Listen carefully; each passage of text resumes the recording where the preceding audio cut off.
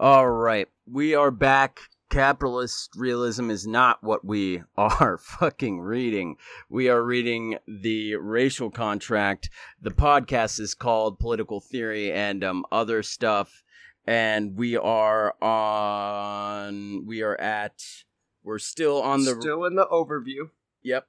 But we've made it to a second section of the overview. And so this section is called The Racial Contract is a Historical Actuality. All right. Did you want to start a softball? Sure. Thank you, sir.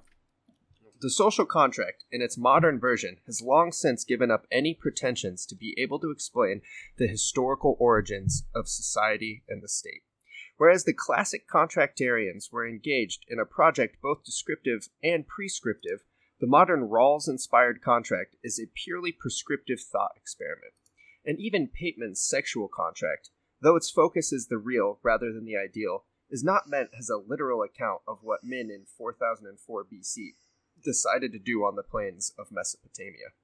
Whatever accounts for what Frederick Engels once called the world historical defeat of the female sex, whether the development of an economic surplus, as he theorized, or the male discovery of the capacity to rape and the female disadvantage of being the childbearing half of the species, as radical feminists have argued, it is clearly lost in antiquity.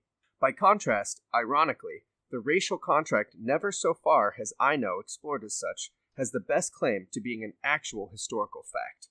Far from being lost in the mists of the ages, it is clearly historically locatable in the series of events marking the creation of the modern world by European colonialism and the voyages of discovery now increasingly and more appropriately called expeditions of conquest. The Columbian quincentenary a few years ago, with its accompanying debates, polemics, controversies, counter-demonstrations, and outpourings of revisionist literature, confronted many whites with the uncomfortable fact, hardly discussed in mainstream moral and political theory, that we live in a world which has been foundationally shaped for the past 500 years by the realities of European domination and the gradual consolidation of global white supremacy. Thus, not only is the racial contract real, but whereas the social contract is characteristically taken to be establishing the legitimacy of the nation-state and codifying morality and law within its boundaries, the racial contract is global, involving a tectonic shift of the ethico-juridical basis of the planet as a whole. The division of the world, as Jean-Paul Sartre. How do you Sartre? Is it Sartre? I've heard both. Okay. Put it long ago between men and natives. Man, that's a lot to unpack there. One, I just have to say that it is kind of fucking crazy that you can't pinpoint the subjugation of women historically. Yeah. I haven't really thought about that a whole lot, but Jesus Christ, man, women have just been fucked for so long that we're not even sure why women are so fucked. Like, or exactly when it started. Yeah. That's just... It's like prehistoric. Yeah, and there are certain cultures, I can't tell you which tribes, but I do remember in reading Native American history that in a lot of their tribal structures, women controlled when men could go to war. So if, like, for instance, if there were food concerns, if there were protection concerns, things like that, if the women didn't approve, the council, the elders were all women, and if they, outside of the chief, and if they didn't approve, then there couldn't be a war tribe sent out. So there were some societies that did that, but on a mass whole, holy shit. Right. Holy shit. And that, yeah, I mean, I think it's a pretty obvious point to our listeners by now, but yeah, it's so easy to track the racial shit. Yeah. Especially because for so much of it, these Western assholes were proud of what they were doing and were like excited to write about their justifications and what they were doing. And for more modern terms, with their quote unquote manifest destiny, their white man's burden, their unbelievable struggle to just bring civility to the world. You know, right. They really. Yeah. Well, I mean, if you hide your justification, then then you're not able to justify what you're doing, you know? Yeah, so you gotta let people know why it's okay you're doing what you're doing. All right.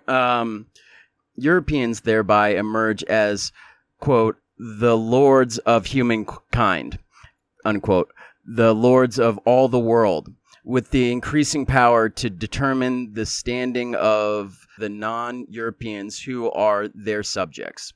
Although no single act literally corresponds to the drawing up and signing of a contract, there is a series of acts, papal bulls, and other theological pronouncements,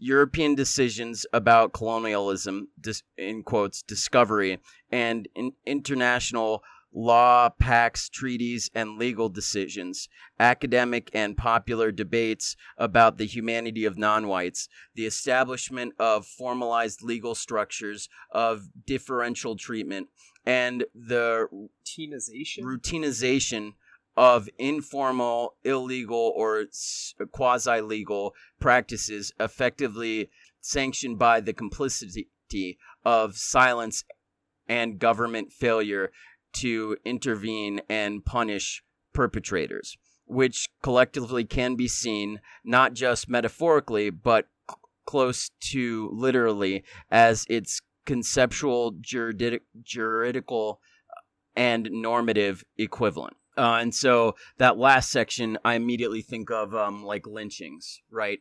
Mm-hmm. It's like there's no place where they said, hey, lynchings are fine in the laws. But as we know, sheriffs were involved oftentimes, the head of the police, so on and so forth, Yeah. And today we're in like just a little bit more discreet characterization of it. But, just look at sentencing times or, arrest rates. It's still obviously so embraced by the foundations of our society. Maybe these judges aren't explicitly told, but they understand what they're supposed to uphold.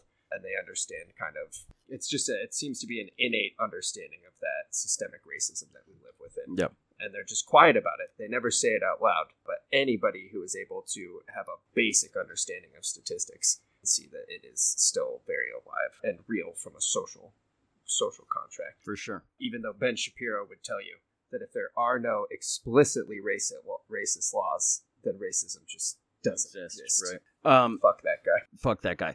So it's Anthony, how'd you say his last name? I don't know who that is. So I would guess Pagden. Pagden. Okay. Anthony Pagden suggests that a division of the European empires into their main temporal periods should recognize two distinct but interdependent histories.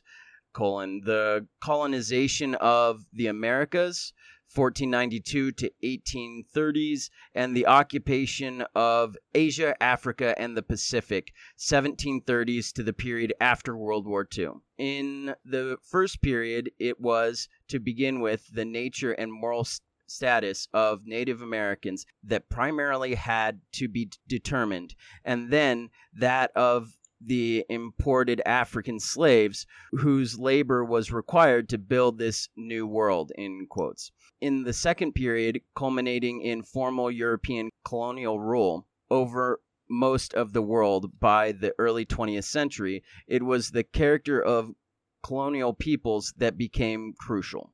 But in all cases, race is the common conceptual denominator that gradually came to signify the representative global statuses of superiority and inferiority, privilege and subordination. There is an opposition of us against them with multiple overlapping dimensions. Europeans versus non-Europeans, geography, civilized versus wild, savage, barbarians, culture, Christians versus heathens, religion. But they all eventually coalesced into the basic opposition of white versus non-white. Lumbee? Is that Lumbee? Yeah, we'll just apologize ahead of time. We're not trying to be offensive. We just don't know all words. Right. A Lumbee Indian legal scholar, Robert Williams, has traced... I laughed because I thought of... What's that movie... when Robert Williams plays the fucking shrink. Oh, Good Will Hunting. Yeah, so I just immediately saw him like in a sweater with a beard talking about his wife farting, and it just made me laugh.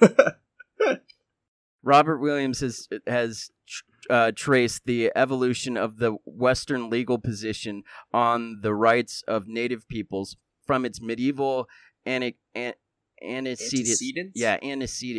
to the beginnings of the modern period, showing how it is consistently based on the assumption of, quote, the rightness and necessity of subjugating and assimilating other peoples to the European worldview.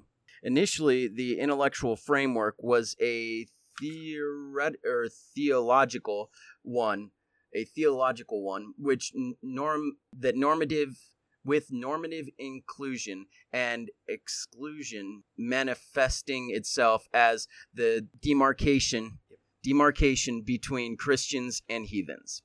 The Pope's powers over the Societas Christiana. Yeah, it's as close as I can. Okay, the Universal Christian Commonwealth were seen as extending not only over all Christians within the Universal Commonwealth, but over unregenerated heathens and infidels as well. And this policy would subsequently underwrite not merely the Crusades against Islam, but the later voyages to the Americas. Sometimes papal pronouncements did grant rights and rationality to non-believers. As a result of dealing with the Mongols in the 13th century, for example, Pope Innocent IV conceded that infidels and heathens possessed the natural law right to elect their own secular leaders. Wow, that's nice of him. And Pope Paul III's famous Sublimis Deus stated that Native Americans were rational beings, not to be treated as dumb brutes created for our service, but as truly men capable of understanding the Catholic faith. But as Williams points out, the latter qualification was always a Eurocentrically normed conception of rationality made it coextensive with acceptance of the Christian message, so that rejection was proof of bestial irrationality. There's so much to unpack in that little bit there. But my favorite thing is that with the Mongols, they didn't really have a choice. The Mongols just came in and kicked the shit out of them multiple times. The first time they came in, kicked the shit out of them, said, we're going to be back. So you either get the hell out of here, give us what we want, or we're going to kick the shit out of you again. The church, I'm pretty sure, convinced everybody that they were some sort of not demonic, but like predicted army by God, and that they had already endured it. So they just didn't do fucking anything. And then the Mongols came in and pushed their shit in even harder the second time, which to me is just such a good example of what we were talking about the last recording, where it's just like so many Americans, and I can't speak for other European nations, but I'd assume conservative Germans, conservative French, really do have this thing that like white people have been the dominant force in the world for just time eternum, and it's such bullshit, dude. They were so many given times, and really up until very modern times, at the very least, China was more impressive than Europe at any given time. They just didn't feel the need to force everybody to be China. They're just like, oh, okay, we saw your lands. They're pretty cool. We're going to go back to ours. They're better. See you later. Right. An oversimplification, but I get the vibe. And you just have to wonder how much of it has to do with Christianity. That compulsion of missionary, saving people from hell kind of bullshit. Right. And I wanted to say, I can't remember if it was Ben Shapiro or someone else was talking about, maybe it was Dave Rubin was telling you about how like, these people are even saying that like rationality is racist, that logic is racist. And this last like sentence really sums up what people are getting at when they, I mean, I'm sure no one says literally like logic is racist, but when what he's alluding to, the idea is what Mills goes over here when he talks about the Eurocentrically normed conception of rationality made it Will you read that? A Eurocentrically normed conception of rationality made it coextensive with acceptance of the Christian message, so that rejection was proof of bestial irrationality. Yeah. Which they still do. I mean, like, I could tell you it's not like an enormous amount of time, but I have been confronted by all accounts non-impressive human beings that talk shit on other people for not understanding that Christianity is the truth or whatever. They are so able to easily use it as like a leg up on anybody, which is just ironic as fuck. Totally. Even more remarkably, in the case of Native Americans, this acceptance was to be signaled by their agreement to the what is that one? Well, first off, I'm guessing it's Latin. Yeah. Second, requerimiento. Okay. Requerimiento. Sorry, Latin speakers. All 12 of you. A long statement read aloud to them in, of course, a language they didn't understand, failing which assent a just war could lawfully be waged against them. One author writes, sorry, were you going to say something? No, just how fucked up that scenario is. Like, if I got kidnapped by, like, some French people and everything was determined by whether or not I agreed to some shit I couldn't understand. Just to have that be the fate. Yeah. Of them in general is just so fucking ridiculous. God damn it. Totally. The requerimiento is the prototypical example of text justification conquest. Informing the Indians that their lands were entrusted by Christ to the Pope and hence to the kings of Spain. The document offers freedom from slavery for those Indians who accept Spanish rule. Even though it was entirely incomprehensible to a non-Spanish speaker, reading the document provided sufficient justification for dispossession of land and immediate enslavement of the indigenous people. Bartolomé de las Casas famously commented on the requerimiento was that one does not know whether to laugh or cry at the absurdity of it. While appearing to respect rights, the requerimiento, in fact, takes them away. Well, it's good to know conservatives have been doing the same shit time in memoriam, I suppose. Right. Jesus. Okay.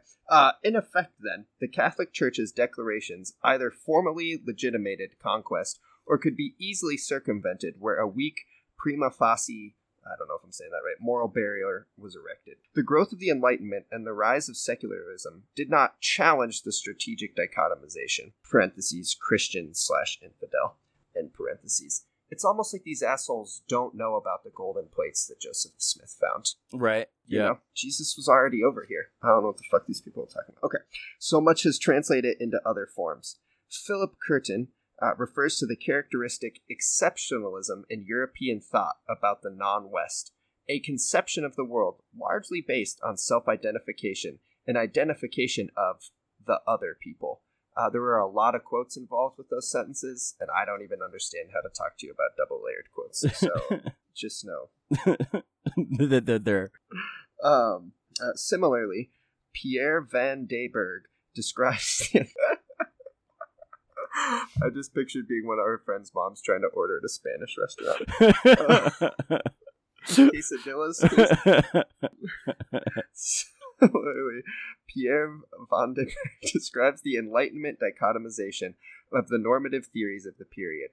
Race gradually became the formal marker of this differentiated status, replacing the religious divide, parentheses, whose disadvantage, after all, was that it could always be overcome through conversion, end parentheses.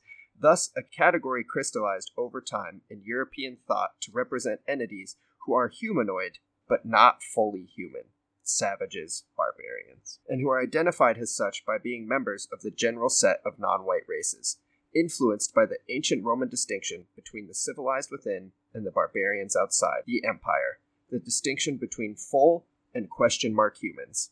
Europeans set up a two-tiered moral code with one set of rules for whites and another for non-whites. Correspondingly, various moral and legal doctrines were propounded, which can be seen as specific manifestations and instantiations appropriately adjusted to circumstances of the overarching racial contract. These were specific subsidiary contracts designed for different modes of exploiting the resources and peoples of the rest of the world for Europe. The expropriation contract, the slavery contract, the colonial contract. The doctrine of discovery, for example, what Williams identifies as the paragrammatic tenet informing the determining contemporary European legal discourse respecting relations with Western tribal societies, was central to the expropriation contract. The American Justice Joseph Story glossed it as granting Europeans, and then this is like all quotes, an absolute dominion over the whole territories afterwards occupied by them, not in virtue of any conquest, of course, or secession by the Indian natives, but as a right acquired by discovery. The title of the Indians was not treated as a right of property and dominion, but as a mere right of occupancy. As infidels, heathens, and savages, they were not allowed to possess the prerogatives belonging to absolute, sovereign, and independent nations. The territory over which they wandered and which they used for their temporary and fugitive purposes was, in respect to Christians, deemed as if it were inhabited only by brute animals. It just would be so satisfying to see every ethnic minority just walk into wealthy people's houses while they were at work and be like, oh, I discovered this. Oh, thank God. It's obviously not in use right now, so this is 100% mine. I would never leave this. And now that I have discovered it, you've lost your claim to it. I'm very sorry. This is clearly how this works.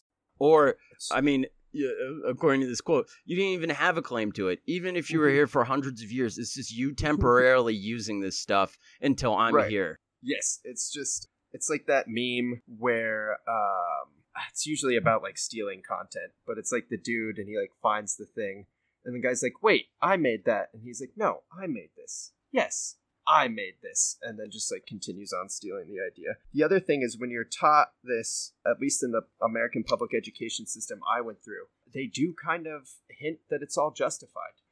When I learned about Manifest Destiny, it was like this awesome thing when they finally reached California and had finally colonized all of fucking America. And it's just presented to you like that was like a good thing. And that everybody aboard was just like, oh, finally. Yep. Finally. Similarly, the slavery contract gave Europeans the right to enslave Native Americans and Africans at a time when slavery was dead or dying out in Europe, based on doctrines of the inherent inferiority of these people. A classic statement of the slavery contract is the 1857 Dred Scott versus Sanford U.S. Supreme Court decision of Justice Roger Taney, which stated that blacks had for more than a century before been regarded as beings of an inferior order and altogether unfit to associate with the white race,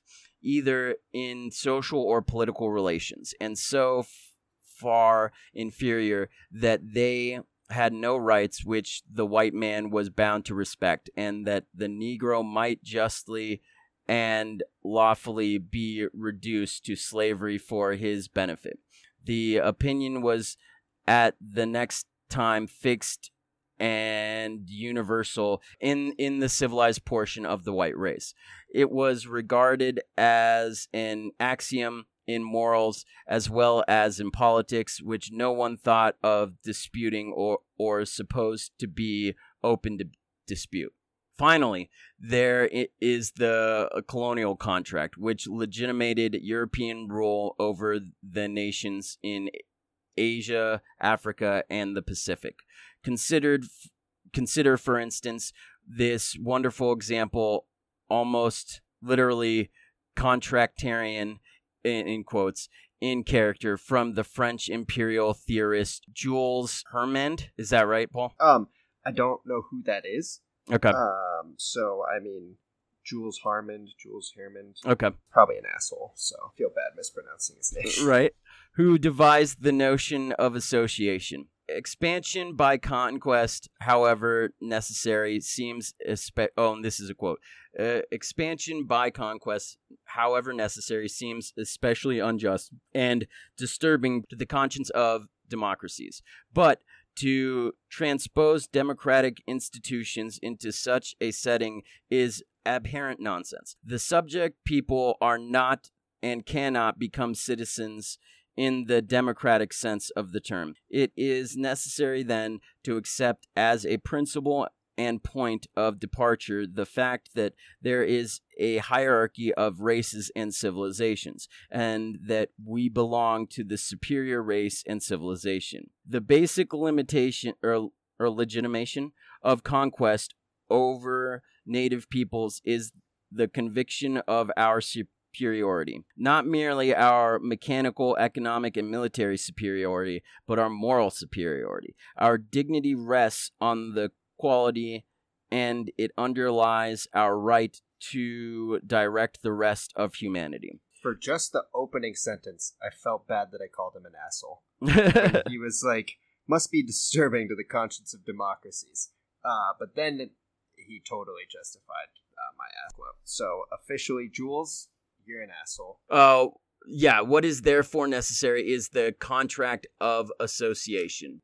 Without falling into Rousseauian reveries, it is worth noting that association implies a contract, and this idea, though nothing more than an illusion, is more appropriately applied to the coexistence of two profoundly different societies thrown sharply and artificially into contact than it is to the single society formed by natural processes which Rousseau envisioned.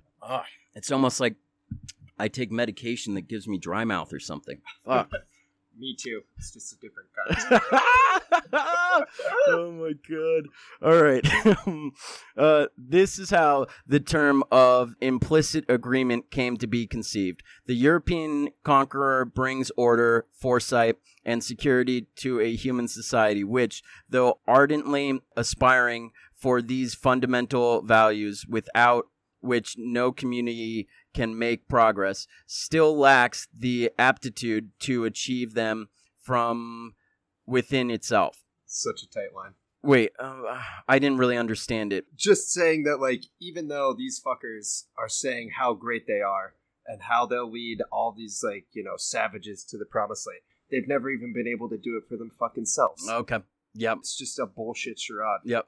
With these mental and material instruments, which it lacked and now receives, it gains the idea and ambition for a better existence and the means of achieving it.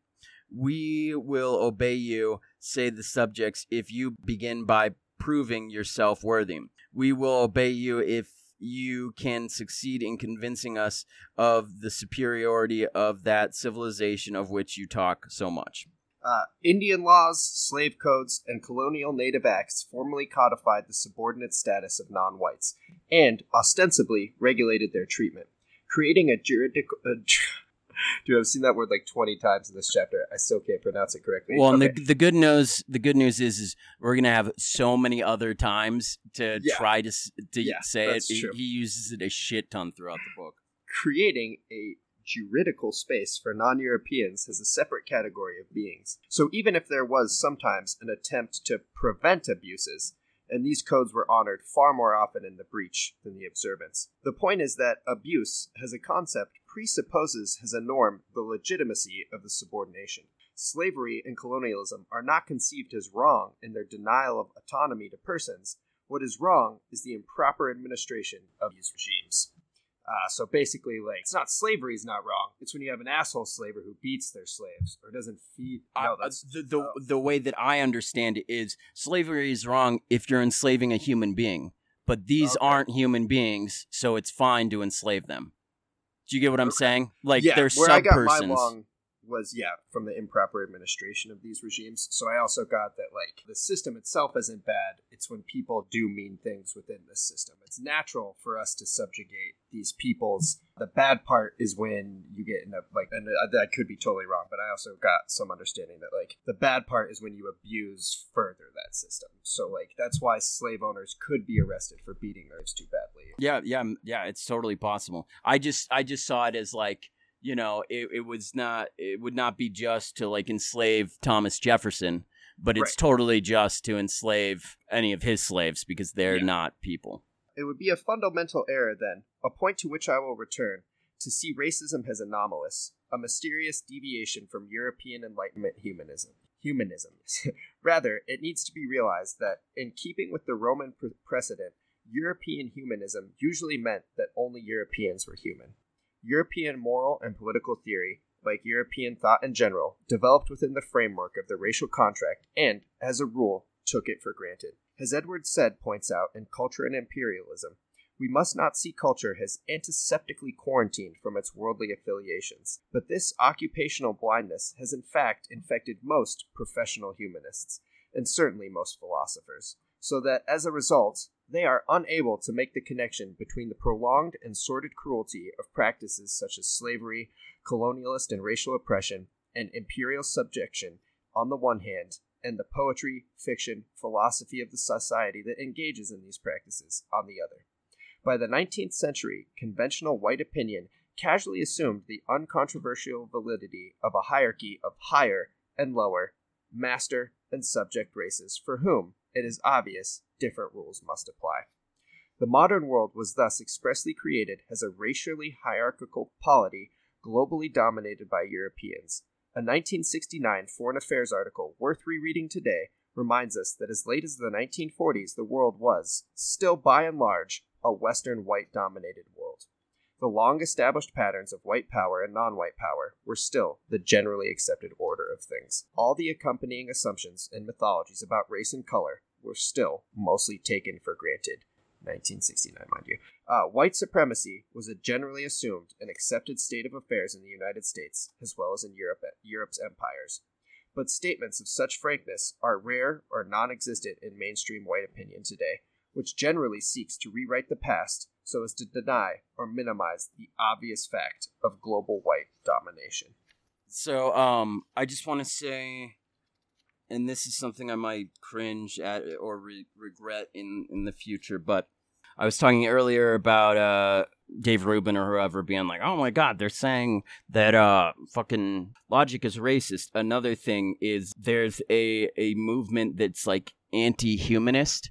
And from my understanding of it, it's because this project of the European humanist enlightenment fell short. And so, like, anti-humanism is about, like, going beyond that rather than, you know, rejecting. And so is the Marxist project writ large. It's not saying, when it says that it's opposed to liberalism, this is the part of liberalism it's opposed to. This idea of, like, egalitarianism for white people or white male landowners and fuck everyone else, you know? Right. And well, it's like they can't understand the concept of, and for real, fuck all of the shit we were just talking about now. There's never a justification for slavery. None of that, you know, you'll never sell me a line that in my head thinks, well, we wouldn't be where we are today without it. No, fuck that. We shouldn't be where we are today then. Yeah. What I will say is, to agree with you, it's like, yeah, these assholes, like, I mean, like, just look at Shapiro rage on about the 1619 Project, or,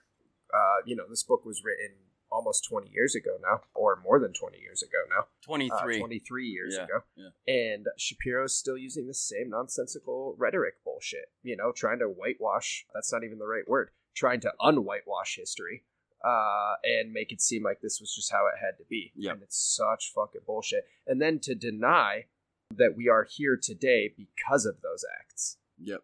Everything we built upon was built upon this racist fucking bullshit. And to have any of the foundations from that time period still around is an obvious refusal to move on. Well, and it means that it still has influence on today, right? Yeah. So, Shapiro, like, one of his most recent Joe Rogan interviews talking about he would admit that a lot of this stuff took place, but his idea is that kind of like self-agency, man. Right. Self-agency. Right. And just kind of like today is day zero or whatever. Like for some reason, it's like those things no longer influence us. Right. And thank you, Joe Rogan, for managing to not be a fucking scrotum one day of your life. Yep. I'm really sticking it to that asshole too. Yep. Totally. The point he made that really stood out to me, and I've heard it so many times, but I guess maybe coming from Joe Rogan's mouth, it's like, dude, your ancestors came here for opportunity. You understand that, right? Like, they came here because they thought it would better their lives. Their ancestors were literally kidnapped from their fucking homes and then sold and treated as property. Every time they tried to establish a family, that family would be ripped apart and sent all over the fucking country.